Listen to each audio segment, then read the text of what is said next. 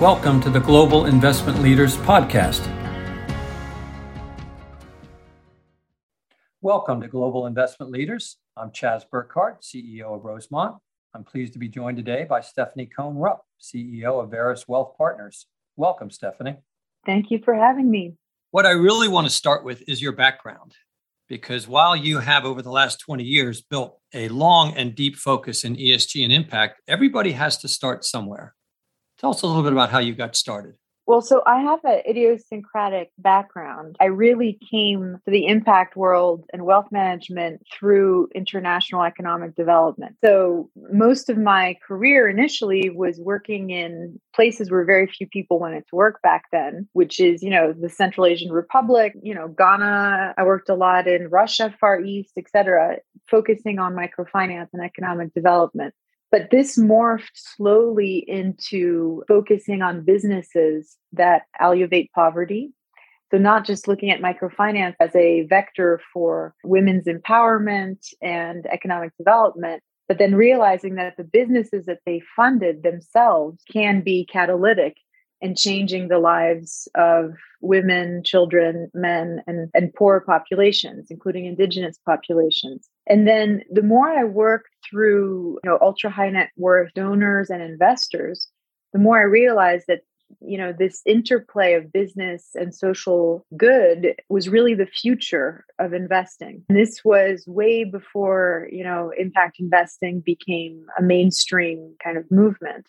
It was a very different psychology in terms of looking at your money differently. Instead of just thinking of, on one end, I invest and I try to maximize my return, and on the other end, I give, and that's where I have social impact. The idea is to really blend the two, regardless of tax status. Every dollar that you have can really have impact. By working with ultra high net worth individuals, I then moved slowly into wealth management, which was, I think, the right home for me.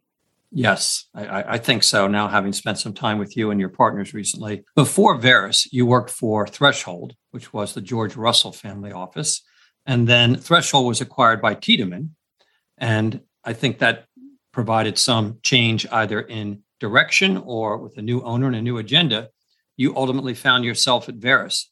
How did that happen? So first, I joined Threshold Group, which was a phenomenal multi-office outfit, but very much run like a family business. And so not profitable or just barely break even. And then when we got acquired by Tiedemann, I thought the opportunity there was really to try to infect the host, was the psychology that I had at the time, to try to help Tiedemann really develop its impact platform and ESG offering when there were so many clients interested. And so for me, it was really about moving assets from non-impact to impact. There's a whole slew of reasons why eventually I realized a hybrid model that is impact and non-impact is quite hard to manage, especially if you're a purist, as I am. And I admit fully to my orthodoxy. And when I sought out Veris, I tried to join Veris for years, actually, I talked about it with our former CEO, Patricia Farah-Rivas, for about 8 years.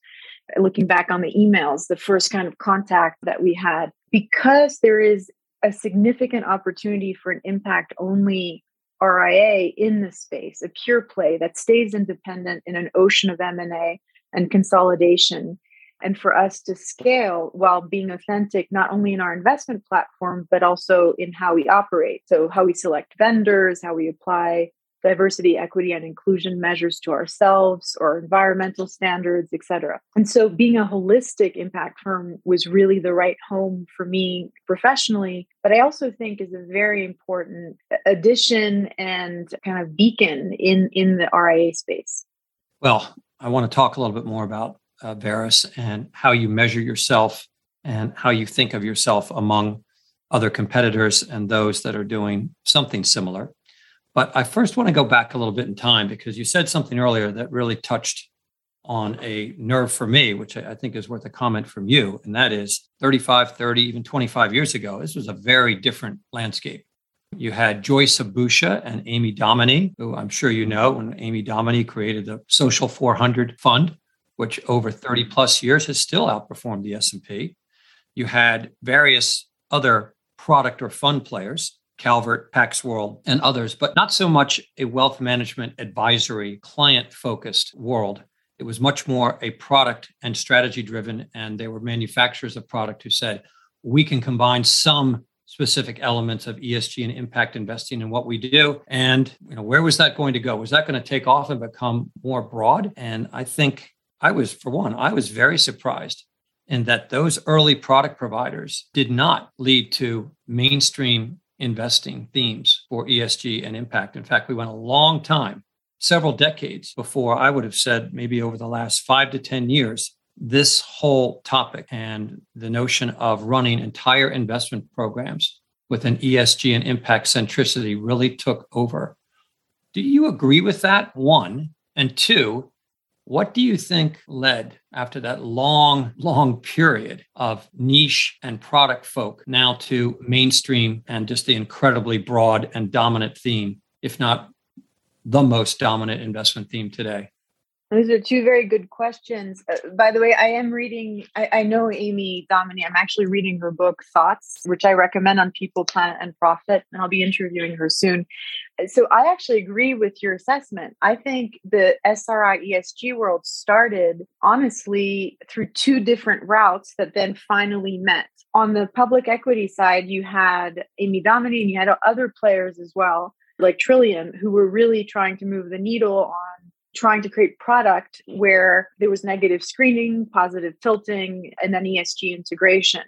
And those people were kind of at the trailblazers, looking at what you could do in public markets. And then simultaneously, you had the ultra high net worth individuals really building up an entire movement. And this includes very large foundations like Rockefeller and Ford and so on, by investing their grant dollars through PRIs, program-related investments, into private equity, venture, private debt. That include microfinance, that include a whole slew of investments. I came up through that channel, not the SRI channel. And then those large investors moved from PRIs to MRIs, where they literally started investing their endowments, so mission-related investments, into these private funds, et cetera. What was missing was honestly the orchestra head, the wealth manager, the portfolio manager, to really mix, in all asset classes, those themes around ESG and impact, and even go further with place-based investing and much more deep kind of thematic investing and shareholder engagement on the public side, but that would be teasing out the same themes as on the private side.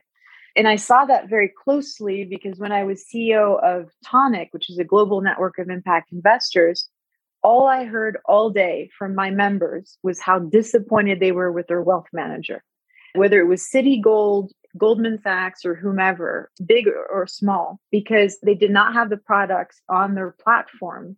And the wealth managers were uneducated, to be honest, and were scared. That also had to do with the dynamics, which was very typical for trustees out of concern for their fiduciary duty to actually step back and say, no, we're not touching ESG. We're not touching these impact funds for fear of taking, the haircut, so to speak. Anyway, so the wealth managers, I think about, 10 years ago, started waking up to the fact that you had to understand these themes and these issues to meet the clients where they're at. And it was definitely client-led. Yeah.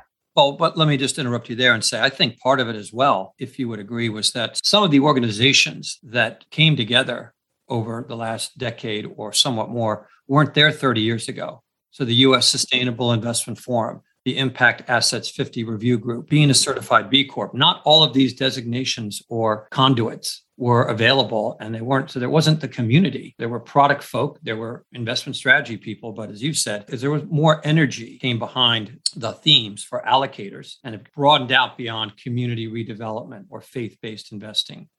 Stephanie, one of the things that occurs to me is that there's an absolute flood of capital globally coming into ESG and impact mandates and allocation.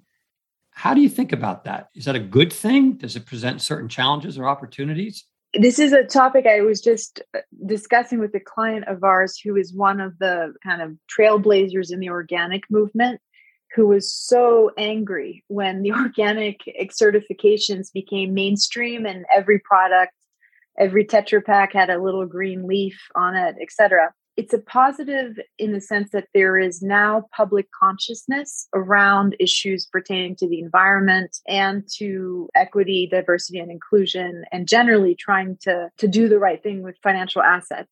However, the scale of it doesn't matter if this is not regulated and authentic.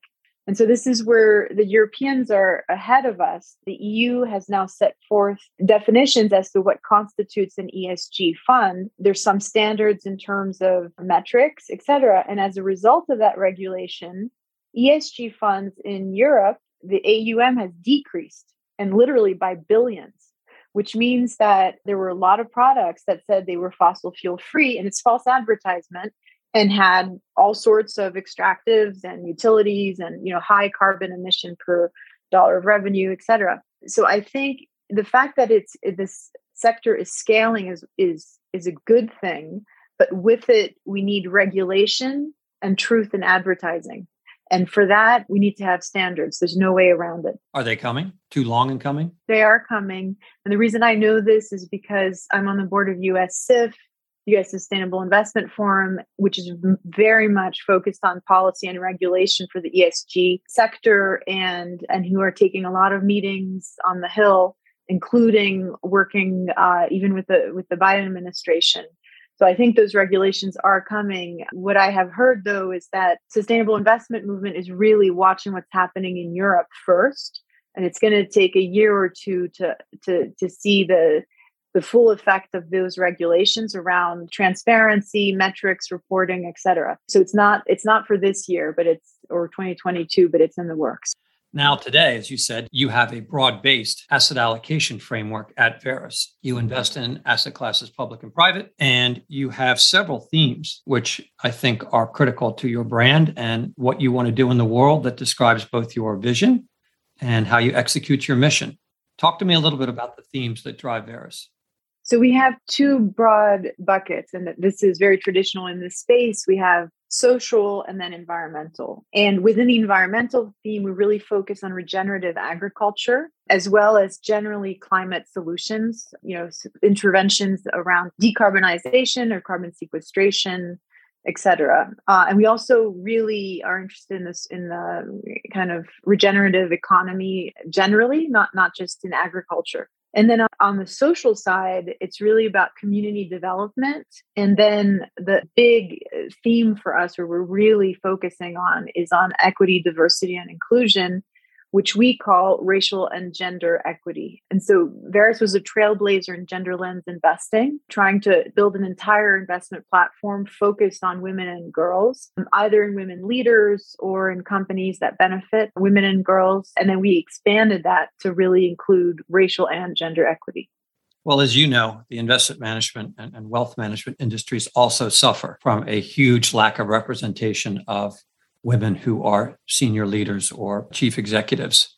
We have actually had the good fortune of partnering with a few of them: Judy O'Connell at Champlain, Ally McDonald and Geeta Iyer at Boston Common, who you know. But I'm curious whether or not you think, as you've come up through this industry and seen some of the other firms and known other women throughout your career, what is keeping more women from ascending to more senior roles, whether at an ESG impact firm, but just in general in the asset and wealth management business? Do you see progress? So that's a really good question. I do see progress. And I see progress because generally diversity, equity, and inclusion has become such a predominant theme.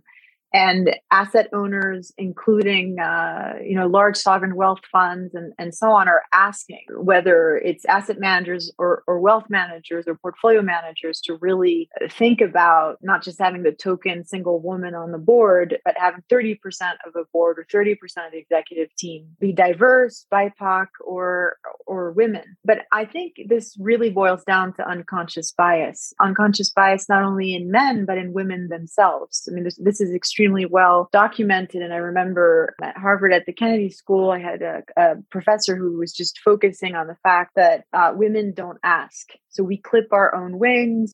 For women to apply for a job, they have to have usually 90% of all the skill sets required, or even just 100% before they even put their toe in the water. Whereas men, if they have 60% on average, this is based on this research, 60% of the, qualifications, boom, they'll apply and beat their chest and say, why not me? So a lot of it is about, I'd say building up the confidence of women. And there are many, many efforts from leanin.org to, chief.com, which is only for women, et cetera. So there's a lot of efforts there, but I think it's because we are to some extent biased in putting a bar too high for ourselves. And then the last thing I'll say is there's a lot of research also on the power of networks and mentorship, and men mentor other men. We need more women to mentor other women. So that is a key part of kind of career ascension, just from what I've seen around me. You need somebody to have your back, basically. I agree. And that has certainly happened in the firms that we partner with who are women-led and have significant representation throughout the ranks. But the irony of what you just said a minute ago is that, of course, for a number of women, if they are too forthright or too strong-willed, then they're regarded as arrogant or brusque or difficult to deal with, which, as we've invested in and worked with hundreds of firms over the last 30 years, I've noticed that as well. So there's a delicate line there. Yeah, no, that's a very, very good point. It's a catch-22, like we're between a rock and a hard place. If you're tough as a guy, you're seen as a strong leader and you can hold your ground, et cetera.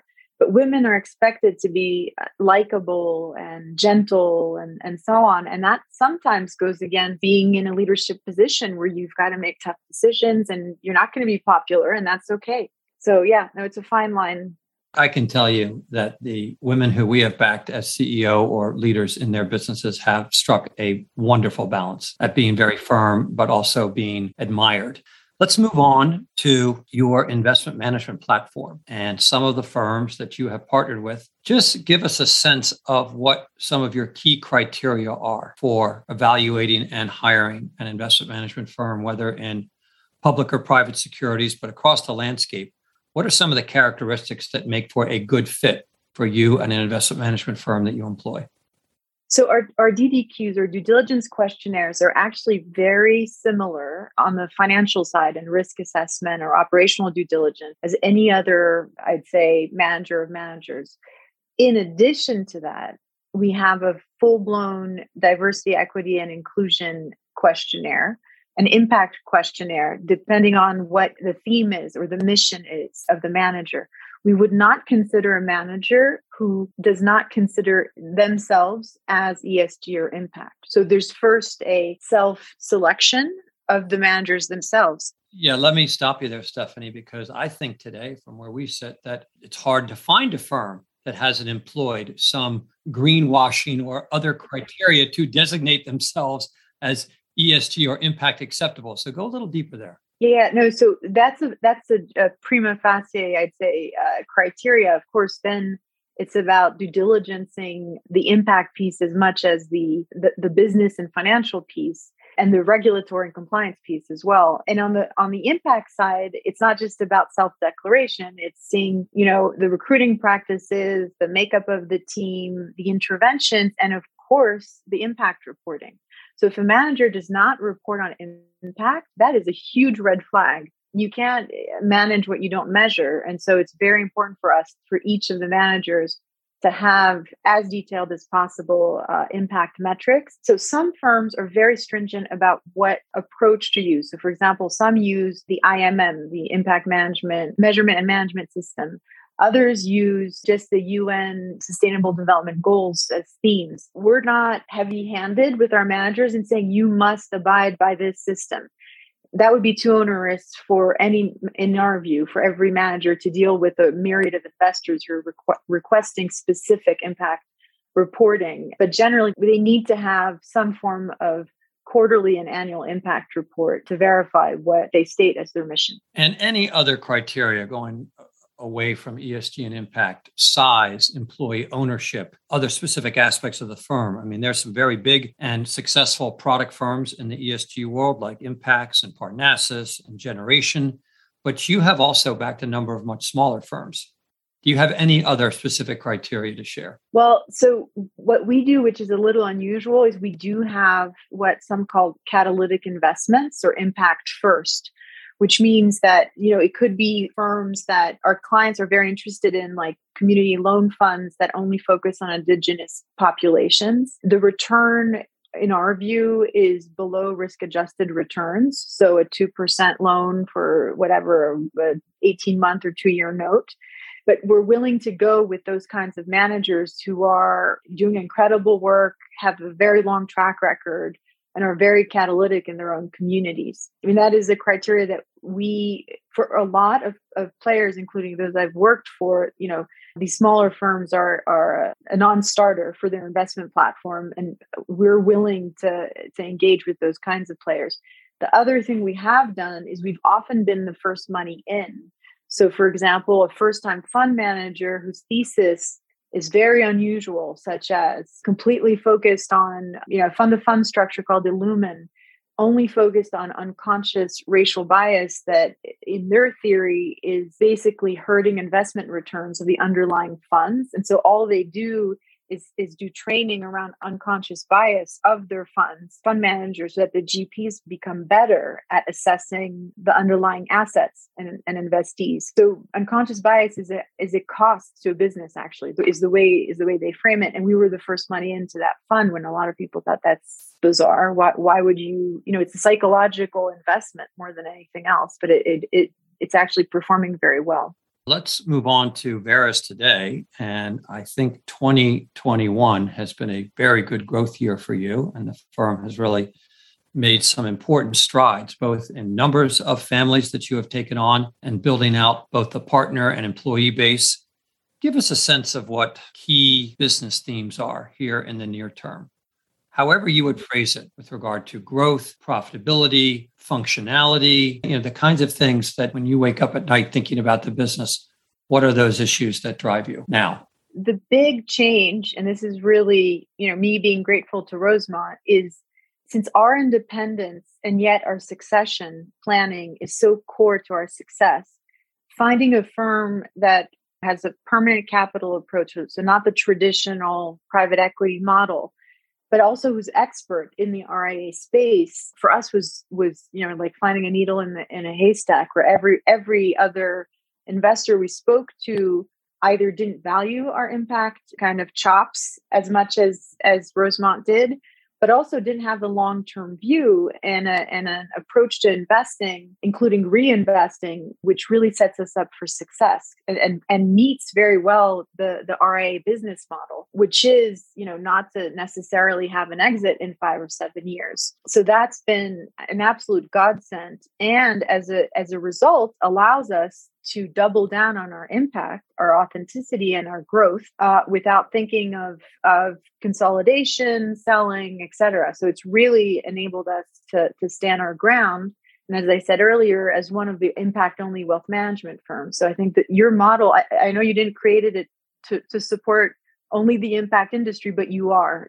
This is very much a model that fits with the growth of impact in ESG. In terms of our themes, for us, for this year and next, it's really about modernization, upping our game in terms of operations and systems.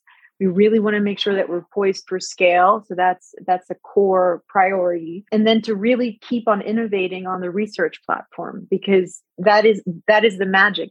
Those are the ingredients that we place in our clients' portfolios and help them make a difference in the world. And we need to make sure that we have the best-in-class managers who are truly making a difference. So it's not a do no harm policy, but their interventions are meaningful from a social or environmental standpoint. So I'd say those are the two priorities.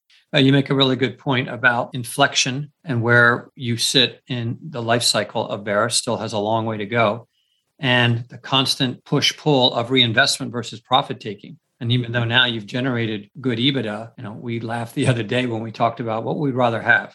We'd rather have a $4 or $5 billion firm with 30-ish% margins, or a $2.5 billion firm with 37% margins. And there's no decision. We absolutely support that. And that's, part of it is also, and I don't know that everybody realizes this, when outside investors are looking at the economics and the margin of a business, part of it is buffer. Now, part of it is thinking about, we could have some market dislocation coming up. We're ripe for some serious pullback in the equity markets from many experts' opinion. And we want to make sure that that pullback, and obviously nothing's foolproof, but to be able to have some buffer, to be able to have some cushion, and to not to all of a sudden be near break even and be debating, let's take a harder look at our compensation architecture. Let's think about who we might have to let go. Let's think about all the investments that we intended to make, and now we won't make any of them. So there's clearly kind of a business rationale for having reasonably good margins, but not excessive. We completely agree, especially in this volatile environment with new variants, hitting the world economy and all sorts of external shocks and inflationary environment, et cetera. I mean, resiliency is really key here. And we don't know what black swan is going to hit us. So it's very important to have that buffer completely. The other thing I'd like to talk about is your employee and partner base, which we think is very strong top to bottom. I think you've got 10 partners among 24 total employees.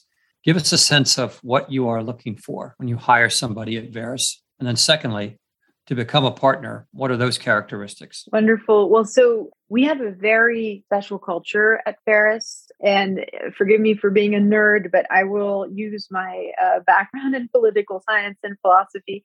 I'm very driven by, at the time when I studied Kantian ethics. And so we really, when I saw Veris, I was like, wow, this is an embodiment of that approach, which is really that every individual is an end in themselves and not a means only.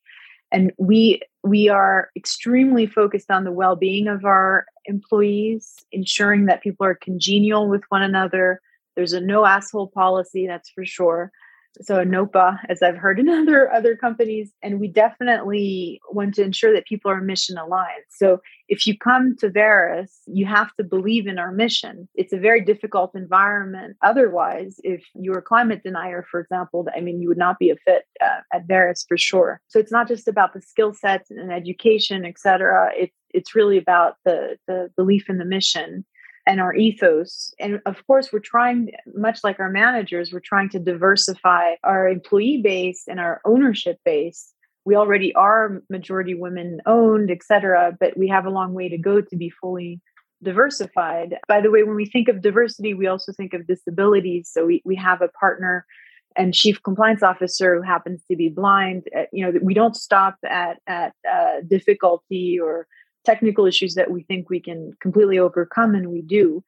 In terms of partnership, the goal would be to democratize partnership so that we really have an employee-owned company. At this stage, it's not entirely employee-owned. We still have a long way to go.